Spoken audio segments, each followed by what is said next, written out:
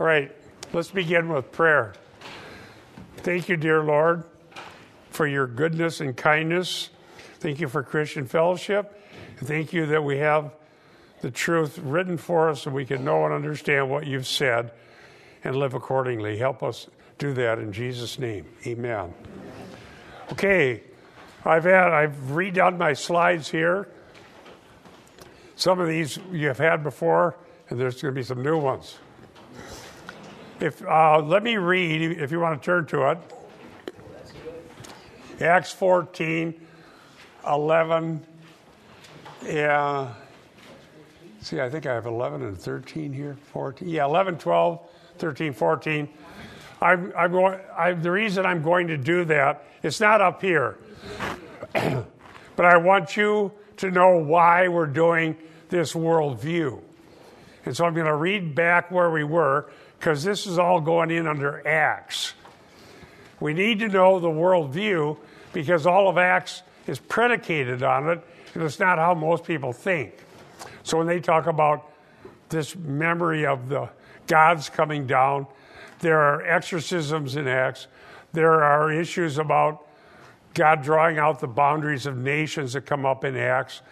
There's all sorts of worldview issues in Acts. And so what I'm doing is kind of in the middle of Acts 14, laying out the worldview, and then we'll go back to going verse by verse through Acts with this material.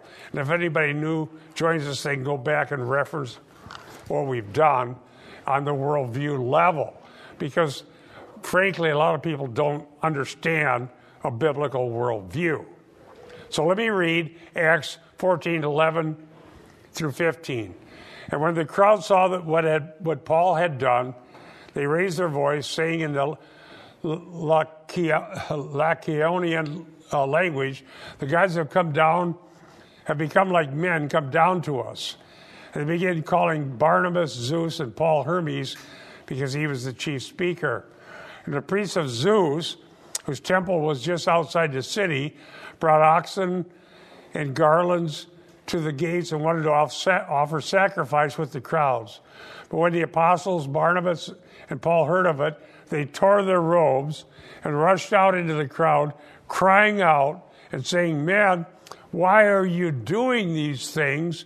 We are also men of like nature as you, and preach the gospel to you, that you should turn from these vain things to the living God, who made the heaven and the earth and the sea and all that's in them."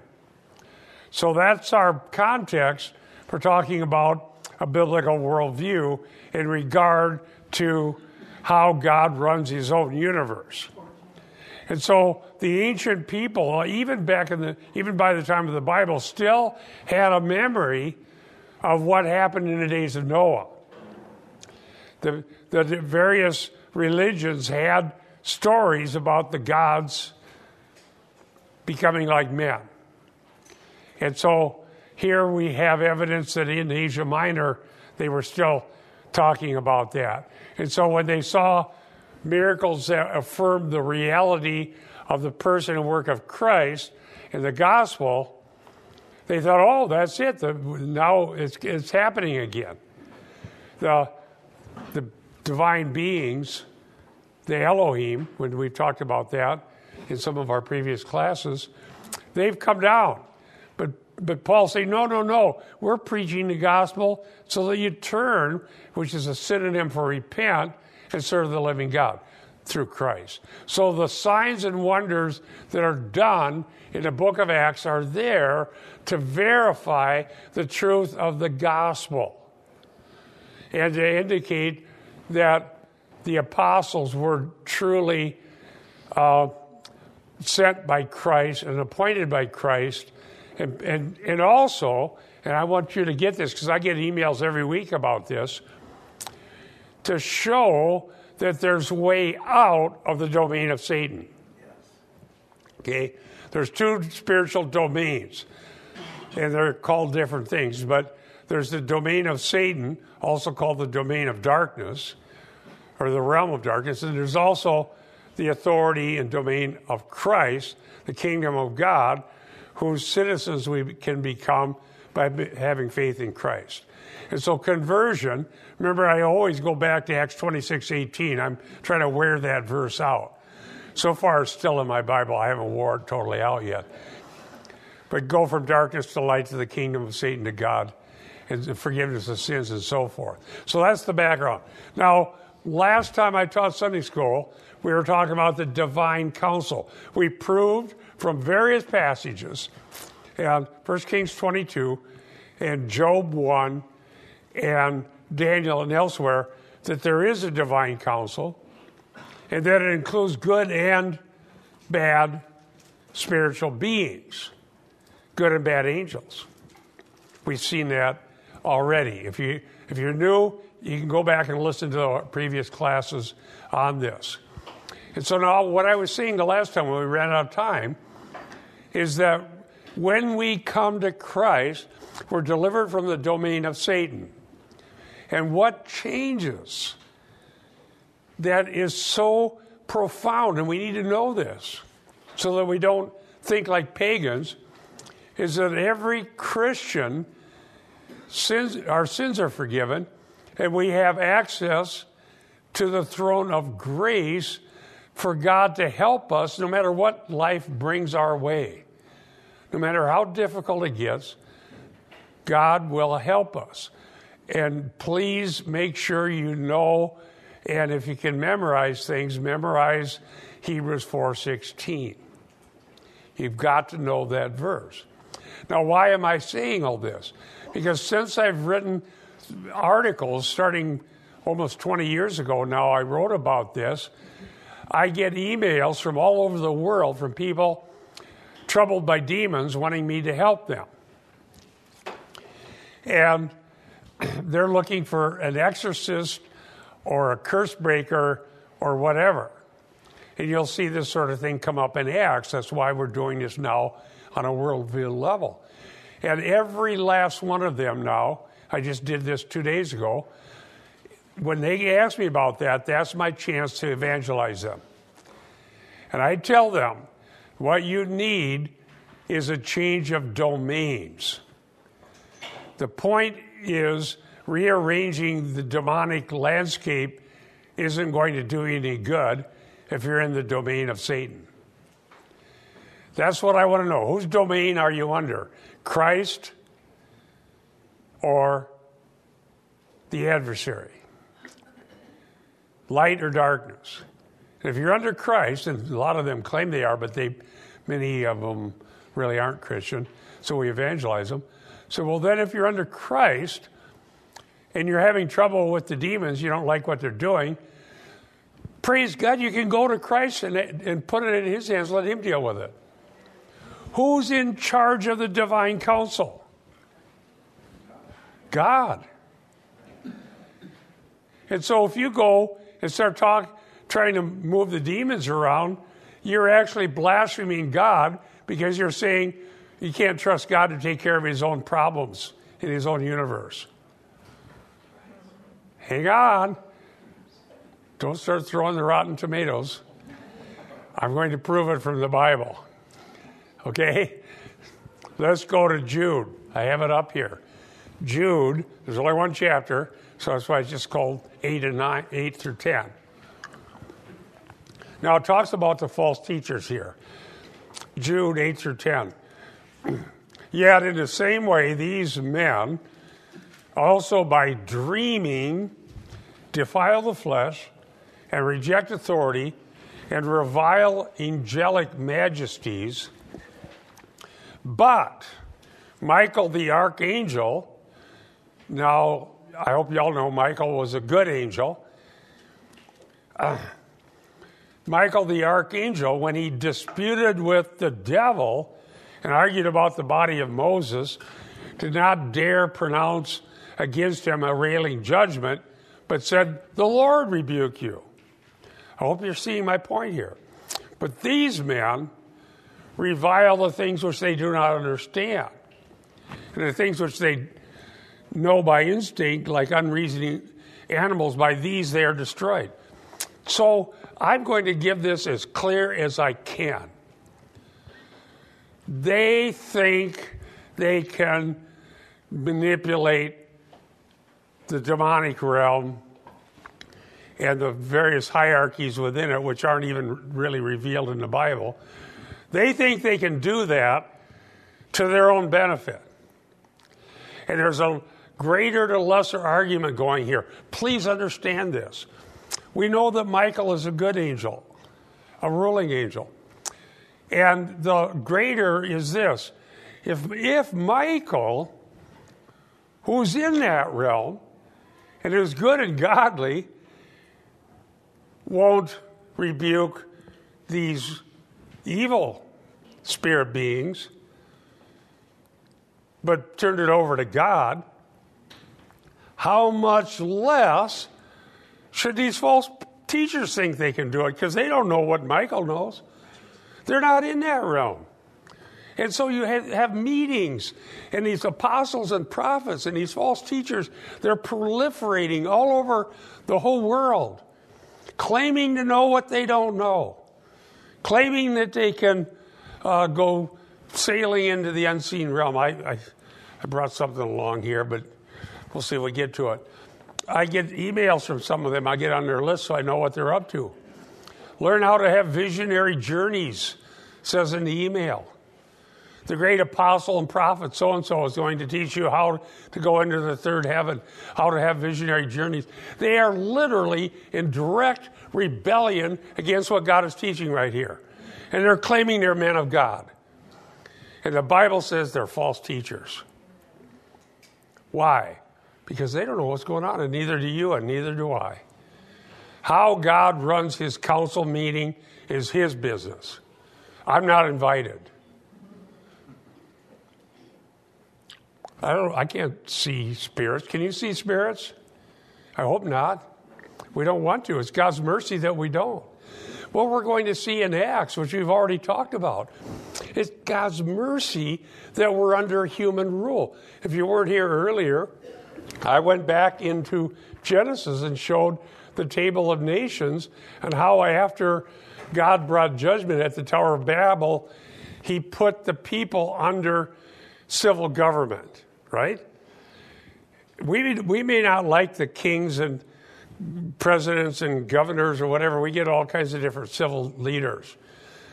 But what I assure people of is this. We're better off under them than we would be if we were under the demons. Oh, yeah. Because we're in the same realm as far as the physical, visible realm as they are, and we can send them a letter or an email. Or whatever. Or we can go in America, we get to go vote for somebody else if we don't like what we have. And the point is, the other realm, this unseen realm, is real. It exists. There are good and evil beings in that realm, but it's God's realm to deal with it, and our realm to live by faith and not by sight and to believe him. Now, concerning this thing about Moses and the body of Moses, see, everybody wants to know about that. It's not necessary to the point to figure out where that came from, because we don't know for sure. Some people think it came from certain apocryphal material. I researched it. Nobody knows for sure where the story about the body of Moses came from, but it was something they would have recognized at the time that Jude wrote this. And he's just making a point. If you certainly would believe that Michael, that if they believe that this was the way it was, there's still a valid argument. If Michael's not going to do this, then certainly you shouldn't. Okay, but the false teachers go there and think that's what they can do. So let me give the context in Jude 6 and 7. If you want to open your Bible, if you're in Jude 6 and 7. The angels who did not keep their own domain, but deserted their proper dwelling place, he has kept in eternal bounds and kept under gloom for the judgment of the great day. That's Jude 6. Okay? Now, what is that about? Well, certainly about the time of Noah. Right? What we're talking about is in Acts 14 where, the men have become like gods. Well, they're remembering back to angels that didn't keep their domain. Genesis chapter 6, 1 through 4, came down, and we ended up with the situation that led to the judgment of the flood, which led to the kind of world we live in now, and it led ultimately to, after Babel, the boundaries of nations and civil rulers. That's how God rules his universe. Now, there are behind the scenes principalities and powers. We saw that in the book of Daniel. But notice they didn't keep their own domain. Boundary crossing in the Bible is a serious sin. God has drawn boundaries, and the boundaries are important. Those who defy God and cross boundaries that God set are sinning. There were angels that did that and crossed the boundaries, and they sinned. Now, what we know is those particular ones are locked up in the abyss. And as Eric showed when he taught through Revelation, during the Great Tribulation, they'll be let out. And it's going to be really, really bad. They're going to bite people. There are going to be people wishing for death but can't find it. It's so bad. But the scary thing, is that in Revelation 9? Yeah. It's 9? Yeah. Revelation 9. It's interesting in Revelation 9. It's so bad, it's so horrible. But what does it say later in Revelation 9? But they did not repent of their sorceries. There is a lust for contact with the world of spirits that is so great. And it's sweeping the whole world right now. And people are using every technique they can to try to contact the spirits. They want it so badly because the spirits are deceiving people as angels of light. And people are getting good, wonderful, fun, warm, and fuzzy experiences usually. But every once in a while, the demons can't help themselves. And they turn on people, and their evil becomes obvious. We need to know that it's evil.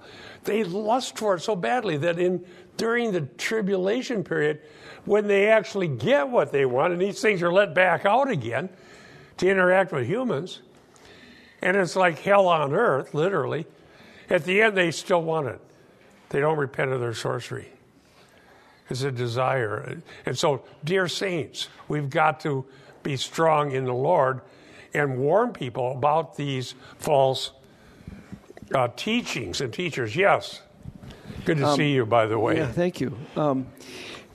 This is actually a question. My understanding, and this is something you would tell people. I've run into people who believe that God has spoken to them and all of that. And my understanding, and I'd like you to weigh in on this and see if I've got this right. In the Bible, whenever there's a what do you call it, a epiphany or, God, it's terrifying. It's terrifying. Oh, yeah, they're always afraid. And so when you run into people who say, well, God came and gave me this comforting word, or an angel came to me, that can't be true. That's completely unbiblical. Isn't that true? Eric, do you want to comment on that? Yeah. Like Isaiah or anywhere else where God shows up? Yeah, it's a good point, Eric. I think you're exactly right. In Isaiah 6, when he sees the Lord high and lifted up, he says, woe to me, I'm undone from a man of unclean lips, and I dwell among a people of unclean lips. And you're absolutely right. In fact, I'll be talking about it in the sermon today. We've lost the transcendence of God. So God is both transcendent, apart from his creation, and he's immanent. He's with us. It's both and. But we've played on the immanence so much that we've lost his transcendence. And you talk to a lot of people, they talk to God like they talk to their neighbor Ed. And what God's speaking to us really is the objective word given to us, inspired by the Holy Spirit, revealed by his apostles. And that's why Bob was showing they were doing miracles. Why were they doing miracles? Like in Acts 5, where if the shadow of Peter comes upon someone, they'd be healed. Well, it was to demonstrate that these men spoke for God. That was the whole purpose of it. Mm-hmm. And so that way, yes, God has spoken. It's once and for all. And that's why we're to contend for the faith once and for all. If God is continuously speaking to us like our neighbor does, why does Jude 3 say it's once and for all? So you're right. This is a big problem. It's subjectivism versus objectivism, and the Bible teaches objective, not subjective. Right. So very good. So continuing in Jude here, I read Jude 6. We're in 8 through 10, where they didn't keep their own domain. But look at Jude 7. As Sodom and Gomorrah and the towns around them indulged in sexual immorality and pursued unnatural desire in the same way as these are as exhibited as an example by undergoing the punishment of eternal fire. Now, what is the punishment? What was that all about? They wanted to cross the same kind of boundaries. Yes. The angels came, and the residents wanted the angels for immoral purposes. And judgment came on them. We need to stay within the boundaries that God has put us as humans, dependent on Him. Yes, Carly, there's someone right behind you. I'm just it's just the light bulb's coming on here, and it's I was just thinking that the national boundaries and the spiritual boundaries are the same authority. I mean, well, the national boundaries were established by God. Yeah. And so the ecumenists who want to erase all boundaries in regard to religions, we don't want any distinction between the gospel and all the other world religions, or the one world people who want to erase national boundaries, are all at war with God's purpose. Right. Exactly. All right. We'll get to that when we get to Acts 17. So, yes. Bob, I think you hit something so important in that verse 7. In that Jude 7, there's two terms in the Greek. The just as, I'm reading from the ESV, just as Sodom and Gomorrah and the surrounding cities, and then the which likewise indulged in sexual immorality. The reason I highlight those is Bob and I have said that in Genesis 6, these angels that came down when the sons of God went into the daughters of men, we're saying that that's boundary crossing, and it was sexual immorality where the angels went after women. Well, here's the proof of that. We don't have to wonder. We don't have to say, well, that's Bob and Eric's interpretation. Jude, who's inspired by the Holy Spirit to write Scripture, is telling you it's a sexual boundary crossing. Just as Sodom and Gomorrah did what? They engaged in sexual immorality. That's exactly what the angels did. So this is one of the reasons why we're saying when you come to Genesis 6, Bob and I aren't just blowing smoke. We're telling you we have a divine, inspired biblical writer telling you authoritatively what the interpretation of the sons of God going into the daughters of men were in Genesis 6. Amen. So boundary crossing. And so so here's the warning that I think is most pertinent to evangelicals. There's a false teaching that says we need to go by revelation knowledge and find out what spirit is over what geographical territory, like this Prince of Persia thing in Daniel. And then we got to rebuke these spirits. And there are literally, if the research is, and I've researched this, there are false teachers in the New Apostolic Reformation, the Word of Faith movement, who literally are saying we need to command the angels to go get money for us. That's been taught in big, huge arenas. And people, oh, yeah, praise God. Tell the angels to go get you money. And they're motivated by greed. I'll talk about that when we get into the Peter version of this in 2 Peter 2. And so that's boundary crossing. And here's why it's so bad. We have access, if we truly know Christ as Savior, we can go to the throne room of God by faith in prayer and ask Him to take care of us.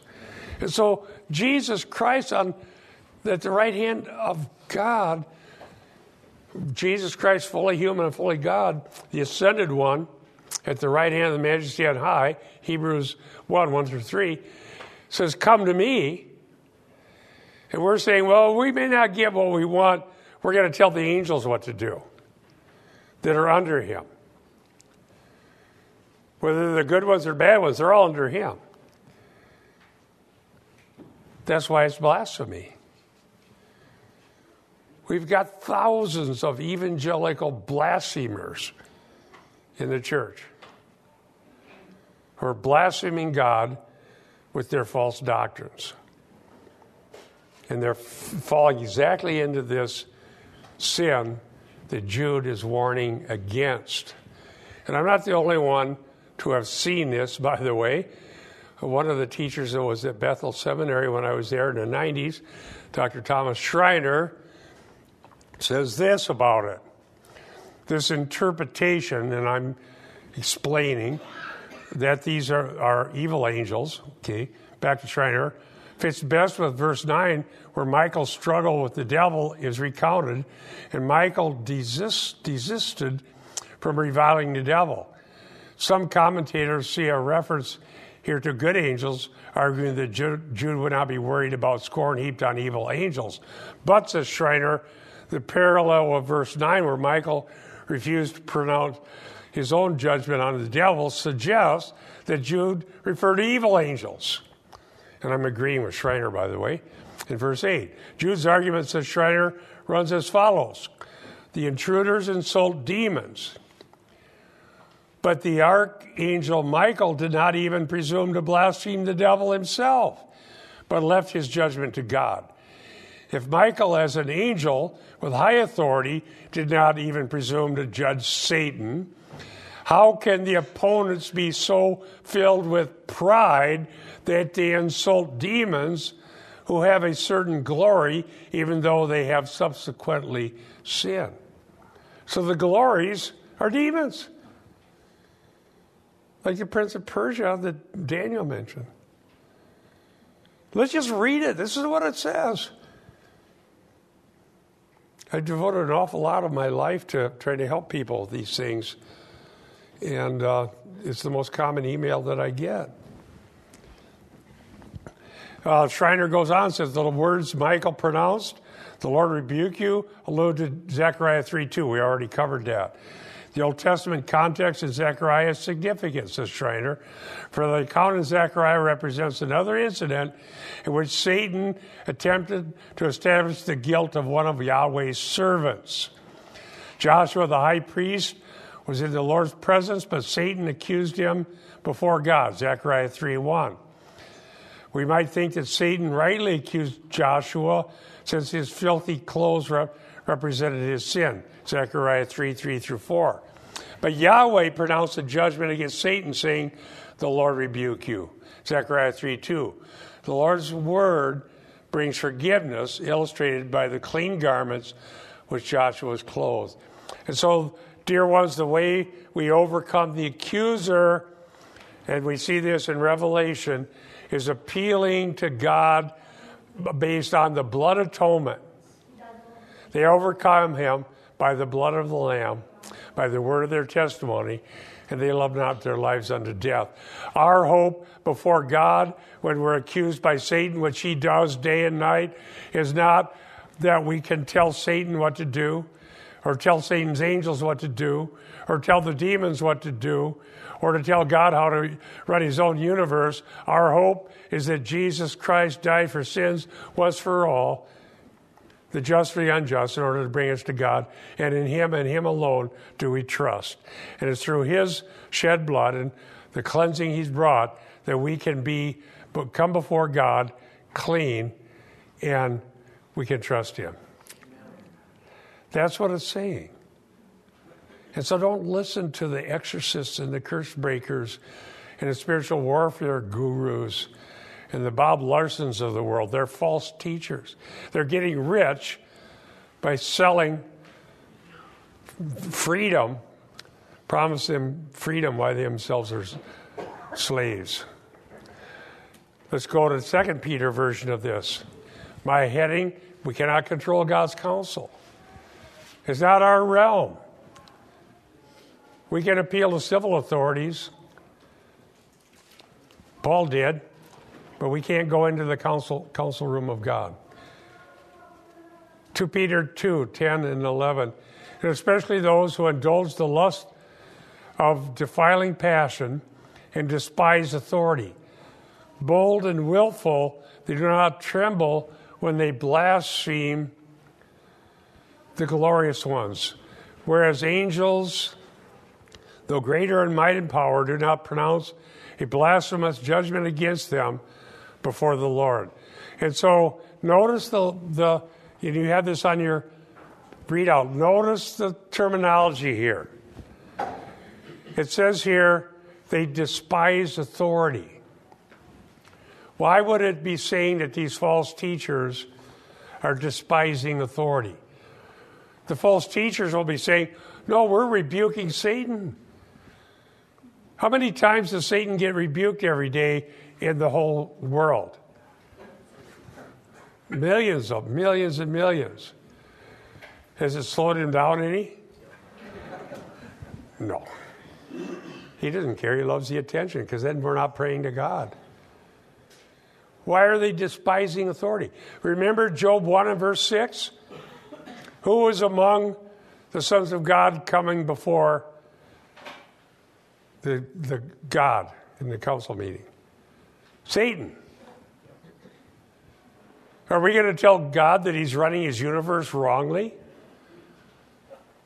We have evidence in 1 Kings 22.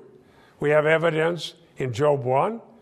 We have evidence in Zechariah 3. And we have evidence in Revelation, I believe in chapter 12, all of which say Satan accuses us before God. So God allows him to be there. And so are we going to blaspheme God by telling God he's running his universe wrongly? That's what's going on. They don't know it. They think they're rebuking Satan and they're blaspheming God. Because they're saying, God, I can't trust you.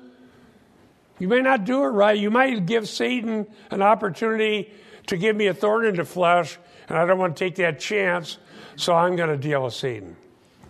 Oh, yeah. We're going to get to that, too.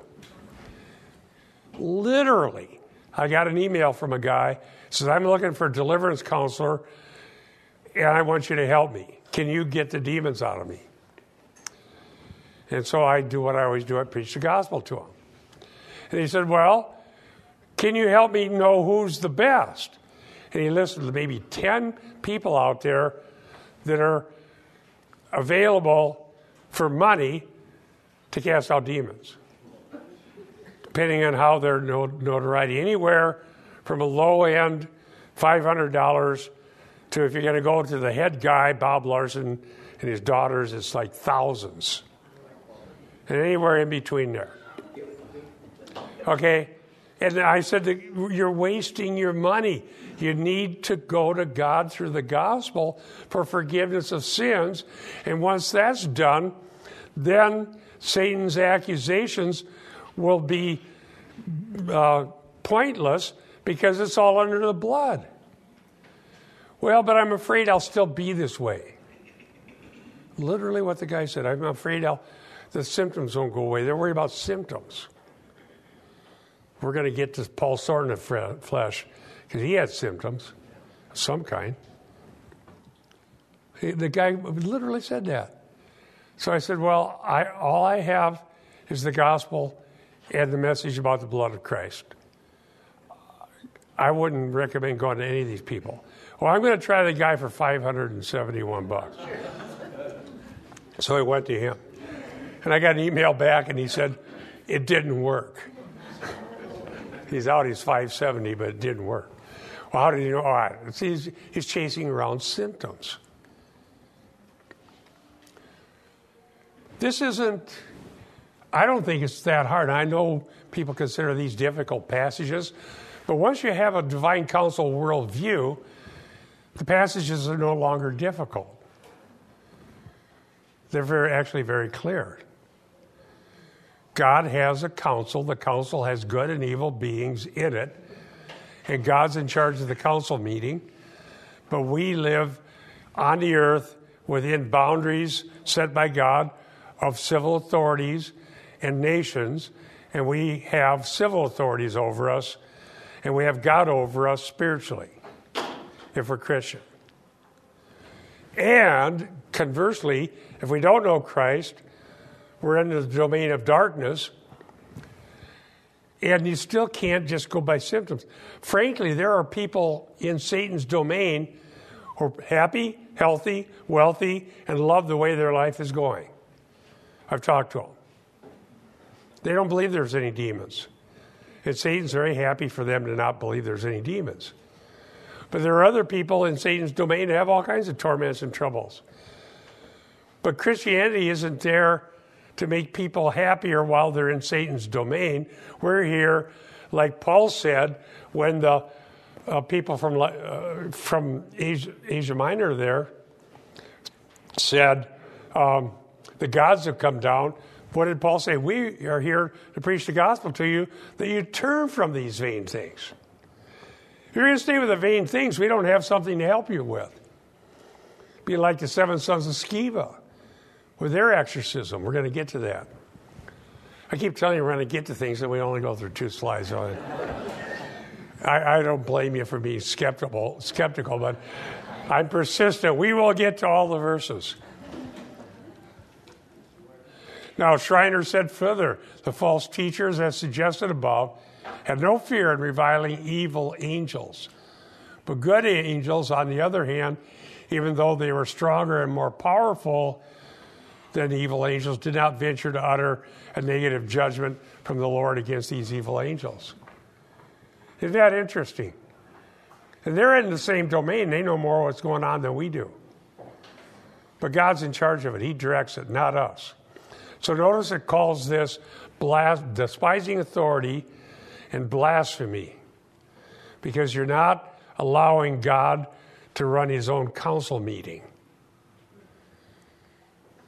It's like going into a local council meeting for a civil government, and the council votes on a certain thing, and they direct the director of Parks and Rec to go set up the winter hockey thing and flood it with water.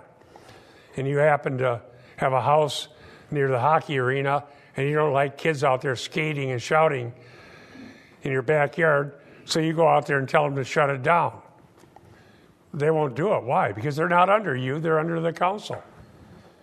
If you don't like what the council decided, then you got to go to the council meeting and state your case. But if they decide against you, then hockey still sits there. And you can't go above them. You can't go to the mayor and start screaming at the mayor saying, get rid of the hockey rink. And so just to have civil society working, we have to recognize boundaries, even when we may not like who's making a decision. How much more in the spirit realm? God can't run his own council meeting? I think we'll let him do it. He knows what he's doing. He's all-knowing and all-powerful and perfectly wise. And in his providence, he allows good and evil, and that's the world we live in. Another slide. Here we go. The thorn in the flesh. Good. We can cover this. It's a good time to do so. Paul. Okay, so we have the example of Michael going to God. We have the examples of the statements throughout the Bible about God being in charge. And now we have Paul himself, the apostle, a lesser as far as not being in the heavenly realm. He's right here on the earth as he writes this. 2 Corinthians 12:7 and 8, ESV version. So to keep me from becoming conceited because of the surpassing greatness of the revelations, a thorn was given to me in the flesh, a messenger of Satan to harass me, to keep me from becoming conceited. 3 times I pleaded with the Lord about this, that it should leave me. Now let me read verse 9. I have it in my notes here. And he has said to me, my grace is sufficient for you, for power is perfected in weakness.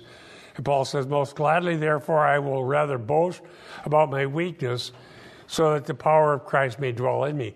So the answer was something that God had said before, if you look at the tense in the Greek. He remembered what God said, and that was his answer.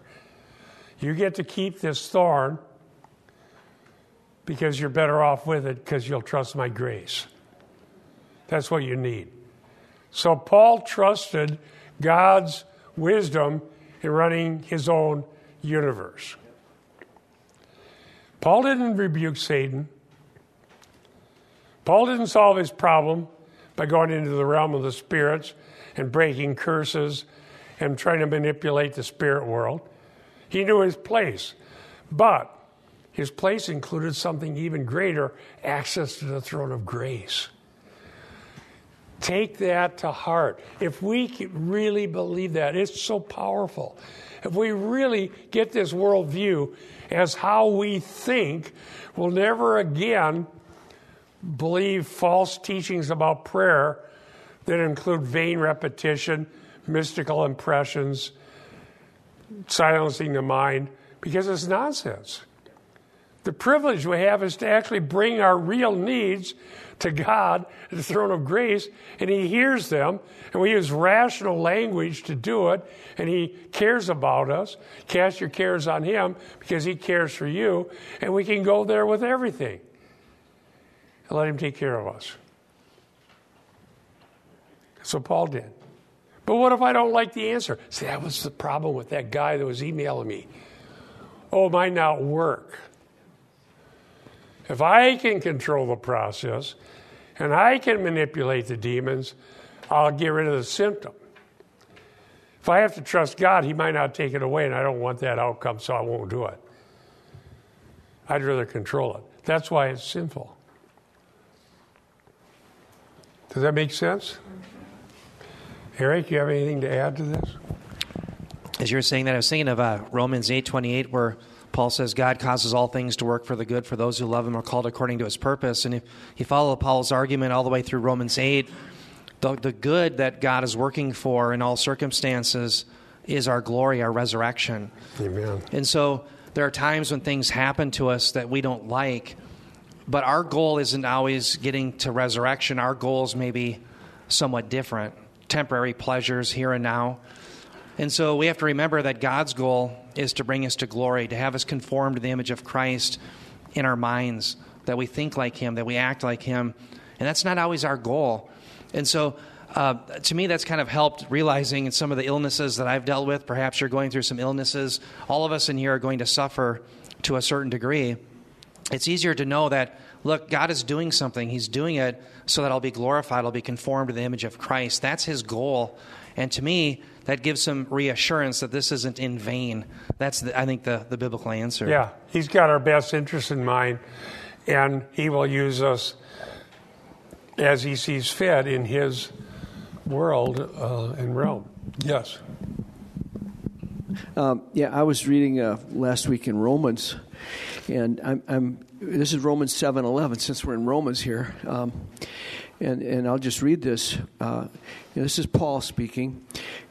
He's saying, "For sin, taking an opportunity through the commandment, deceived me, and through it killed me." So the light bulb moment for me when I read that was, it is, see, we're sinners. We sin because we're sinners. That's who we are, but we're redeemed. Those of us who have placed our faith in Christ, we're redeemed.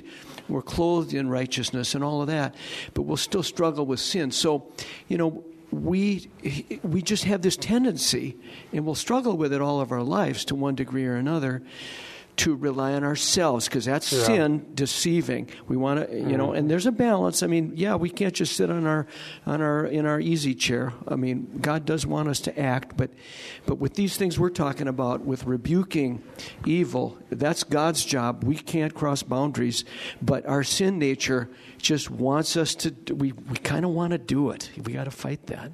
Yeah. Let me drill down a little more in this passage up here. Notice it says here, a thorn was given to me, was given, didomi, the common word for to give, but it's aorist passive, and I think some of my better commentaries are right when they say this is a divine passive. Now, let's see how that, meaning that God gave it to him, because what was the answer? My grace is sufficient. So it was given by God. But the agent was Satan, a messenger of Satan. So let's put it into our divine counsel worldview. God's in charge of His own counsel. He's the ruler of the whole universe. Satan is the accuser of the brethren. In Job, what did Satan want to do?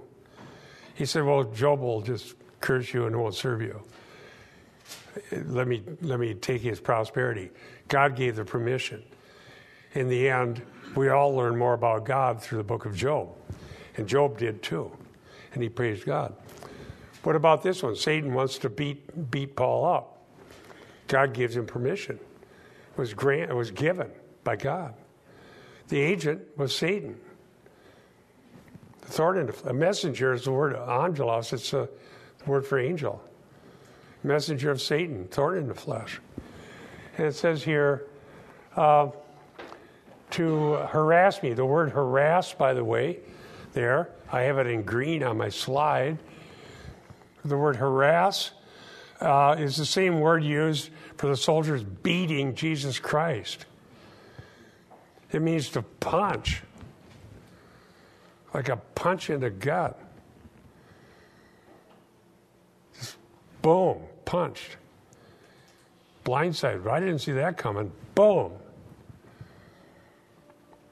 Take it away.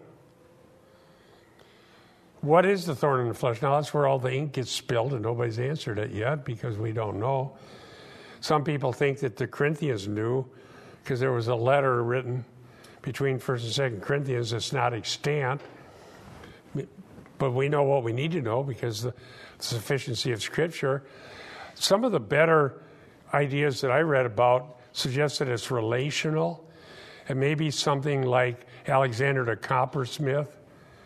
Somebody said that centuries ago. But it's probably some kind of person continually attacking him without relenting. Yes? Bob, you're commenting about the council. And I can't help but, in my mind, I'm wrestling with... Keep the mic close. Is it on? Yeah. You mentioned the council. And I'm making the parallel to present-day councils and their meeting and deliberating and passing ordinances. And I'm wondering, is the council of God that we're looking at here, is this a past tense event or is it a continuing operation that goes on? Was Paul here saying he was pleading 3 times for a variance of the ordinances that, this would be different? I'm just wondering. Keep it. Oh, Mike. Is it something that is an ongoing present tense, or are we just living in the results of something that was in the past and we have the ordinances before us, so we'd appeal? No, it's ongoing. Good question, by the way. Very astute question. I can't remember what I covered. Oh, here, let me give you a preview of the next slide. The council situation doesn't end until Revelation 12. See that? A little preview, and I'm going to go back. What happens here? The accuser's cast down. He goes on all the way into the book of Revelation. Still happening. That's why we have a throne of grace that's continuing. It's still going on. Good question, though. So we have a thorn in the flesh, messenger of Satan, to harass, to beat him up. I'm suggesting, I think it's a pretty good idea. It's probably relational. Why do I have to have this torment going on and on and on? Get rid of this enemy of mine. One of the early ideas in church history was it was Alexander the coppersmith. We can't know that, but yes, you want to hand the mic here to...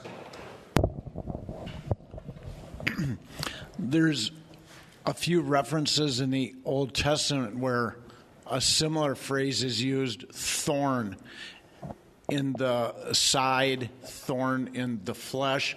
And this is just a commentary by MacArthur, so I want to know where you would stand on this.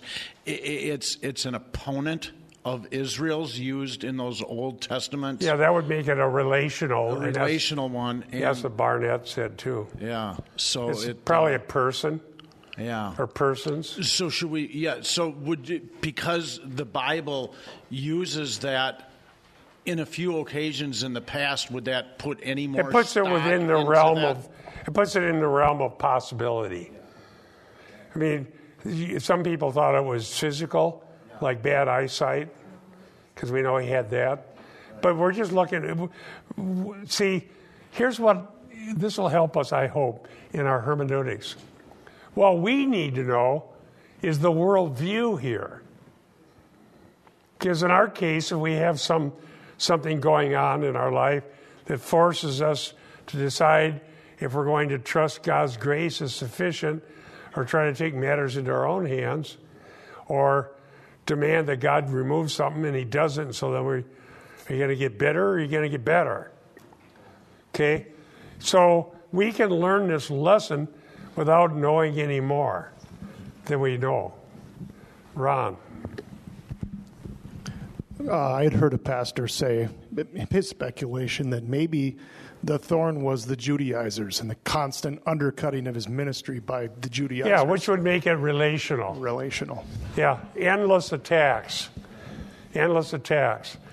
But in the bigger scheme of things, I think Eric mentioned Romans 8, all things work together for the good of those who love God, are called according to his purpose. And let me read, as the mic is going around, let me first read 2 Corinthians 11, 14 and 15. This is the previous chapter of 2 Corinthians. And it tells us a little bit about Satan, who's mentioned again in chapter 12 here. He says, "No wonder, for even Satan disguises himself as an angel of light. Therefore, it is not surprising if his servants also disguise themselves as servants of righteousness, whose end will be according to their deeds." Ron, that's sort of keeping with the same thing. Satan is the angel of light. His servants are like that. It may be relational. It may be false teachers that are endlessly attacking him. You know, sometimes it would certainly be nice to be surrounded by people who agree with us, but that doesn't happen in this world, does it? Yeah. It's just another quick speculation about the thorn in the flesh thing. A person one time told me when Paul of Tarsus was first, before he became a Christian, was a rising star, there may have been another rabbi's daughter who wanted to attach himself to a rising star. Then he became a Christian, and the woman broke from him, and it was always in his heart, and he kind of wished he had that relationship. That's just a thought. We can't know, but... Okay, so... Do you get the divine counsel part, though? What I've told some of the people who email me is this. If Paul the Apostle, certainly who wrote a lot of the New Testament, when he was having a problem with Satan and demons, he went directly to God. Should we follow his example, or do you think we should have more power over Satan than even the Apostle? I'm trying to do a greater to lesser argument. Obviously, we should go to God because it's insulting to God if we do anything less.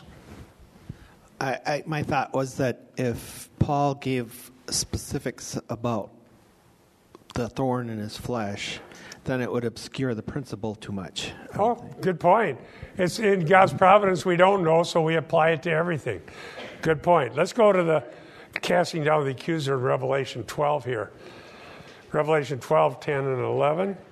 Before we do that? Yes. I have a question on that, Mike. Hold on. Mike is coming.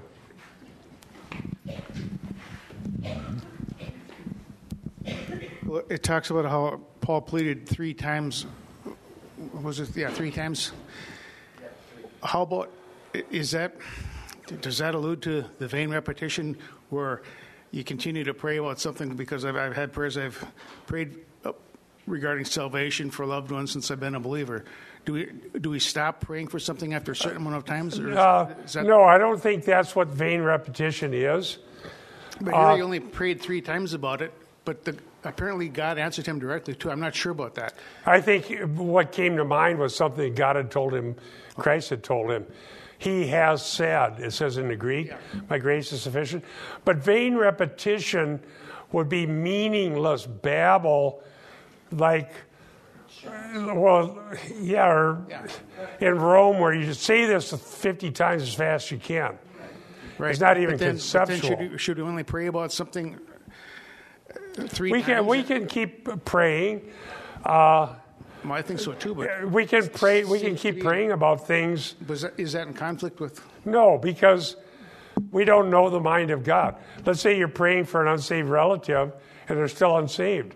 There's no time limit to that because you don't know the mind of God, and you don't know when somebody might actually become saved. People we thought were never going to be saved have been. We don't know the mind of God, yes. Yeah, I think of the parable of Jesus where it was the woman that kept wearing down the judge. She was just wearing. So that would support what you're saying, I think. Yeah, we can go. It's not a time limit on how often we go. But in Paul's case, he realized he's going to keep the thorn, so he just moved on. And we have some liberty about what we pray and how often. But the vain repetition would be pagan prayer, just utterances that are meaningless. And to no accord. Let's at least introduce this. Let me read Revelation 12, 10, and 11. Remember, this accuser was introduced in the Old Testament. In Job chapter 1, where the adversary, the Satan, went to say, well, is Job serving you for no good reason? If he wasn't so prosperous, he wouldn't serve you. And you have Zechariah 3 that we've already alluded to, and then also talked about in earlier Sunday schools. Now we're in Revelation 12, 10, and 11. Now I heard a loud voice in heaven saying, now the salvation and the power and the kingdom of our God and the authority of his Christ have come, because the accuser of our brothers has been thrown down, the one who accuses them before our God day and night, and they conquered him by the blood of the Lamb, by the word of their testimony, and they did not love their lives unto death. And that's very, very powerful, very powerful. During the whole time, while this is how God is running his universe, while the accuser is allowed access to that council meeting and does what he does, accuses us, during that whole time until the next order of affairs, which I don't think is going to happen until the millennium as far as implementation. Christ will be right on the earth. Okay, Eric, feel free to correct me because you taught Revelation. During that whole time, we're still in the same status about how we can overcome the accuser. The number one thing, whoever we are, we all have different thorns in the flesh, so to speak. The number one thing is the accuser, who's telling us, we sinned, God's going to give up on us, we'll never make it, we're not good enough, we failed God, if you don't do better, it's hopeless for you. Constantly accusing us, telling God, you don't want that one in your kingdom. Get rid of them. On and on and on, it's endless. During that whole time, there's one answer for all of us, and it's right here. Here's your answer. They overcame him by the blood of the Lamb. That doesn't mean they said the word blood 50 times. It means they were trusting Christ, whose blood was shed once for all, efficacious to remove sins, cleanses us once for all, it says in Hebrews.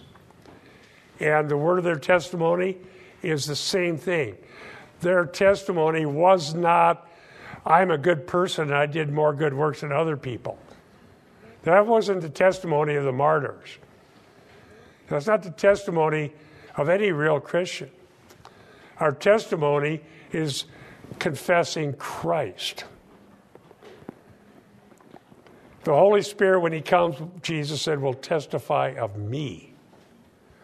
If our lives and our prayers are motivated by the Holy Spirit, we'll testify about Christ.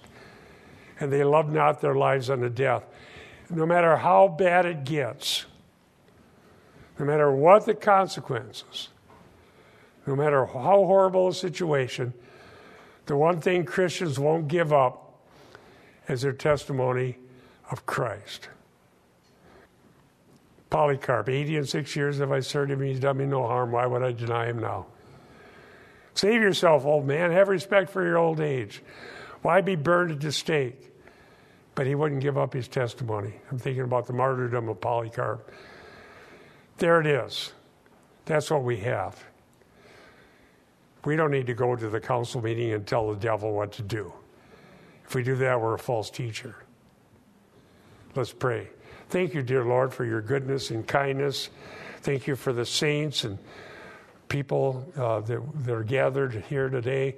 Pray for Eric that you would help us understand his word as he speaks it clearly to us from the scriptures. Thank you for everything you've done for us. Help us know and understand what you've said. In Jesus' name, amen.